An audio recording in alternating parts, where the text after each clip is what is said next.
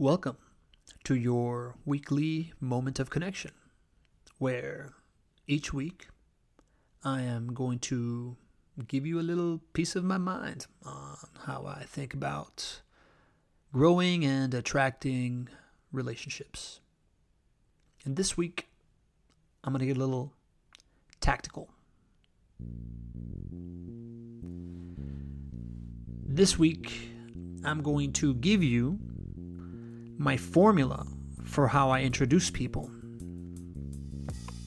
Now, you know that I believe in putting people on stages. And I use email introductions. I think of them as a stage. And I think of the two people I'm introducing as the stars of the stage. And I'm trying to put them up on pedestals to each other so they each see each other on their own stage. And these pedestals are built on observed behaviors that lead to the recommendations of what I think this person could do to be of value to the person I'm introducing them to. This has two effects. It positions one person favorably in front of the other person, and vice versa. But it also lets that person know, each person that you are putting in front of the other one is feeling like they've been on your stage. So I do a quick intro. Eric meet Nathan, Nathan meet Eric. Then in the next paragraph, I address it to one person. Eric. Nathan is one of my closest friends and confidants. He's an over-delivering, skilled operating, born entrepreneur that's built up a couple of business already and a network of investors while based out of Nashville, and is now making a move to Dallas.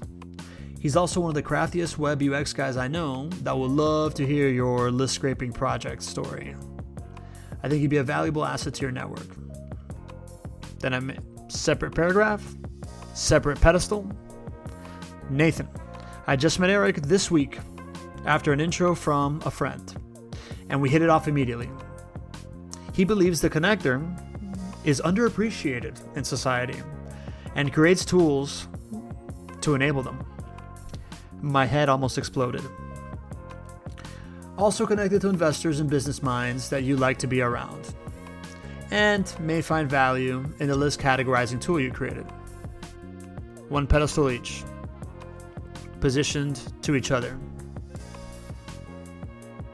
You state how you met them, what they could do, and what is of interest in them to that person. Then you close with a compliment. You two are both high IQ and high EQ with talent, and I think you'll get along famously, right? Compliment them both in what they share, or just say what they share, right? Even if it's not a compliment, if it's you're both into birding, you'll have plenty to talk about, right? Whatever it is. And then I always like to finish with, I think you'll get along famously, because I don't know, it's kind of verbose. But that's it. Notice how they each are within my email, my stage. They each stand on their own pedestal, and their value is being communicated to each other by me. So each one gets a new opportunity and a reminder that you are their cheerleader. And the more you do this, the more you put people on stages, the more you notice the value of others and look to connect them with other people that are of value to them, the better things will go for you. It's that simple. You just rinse and repeat.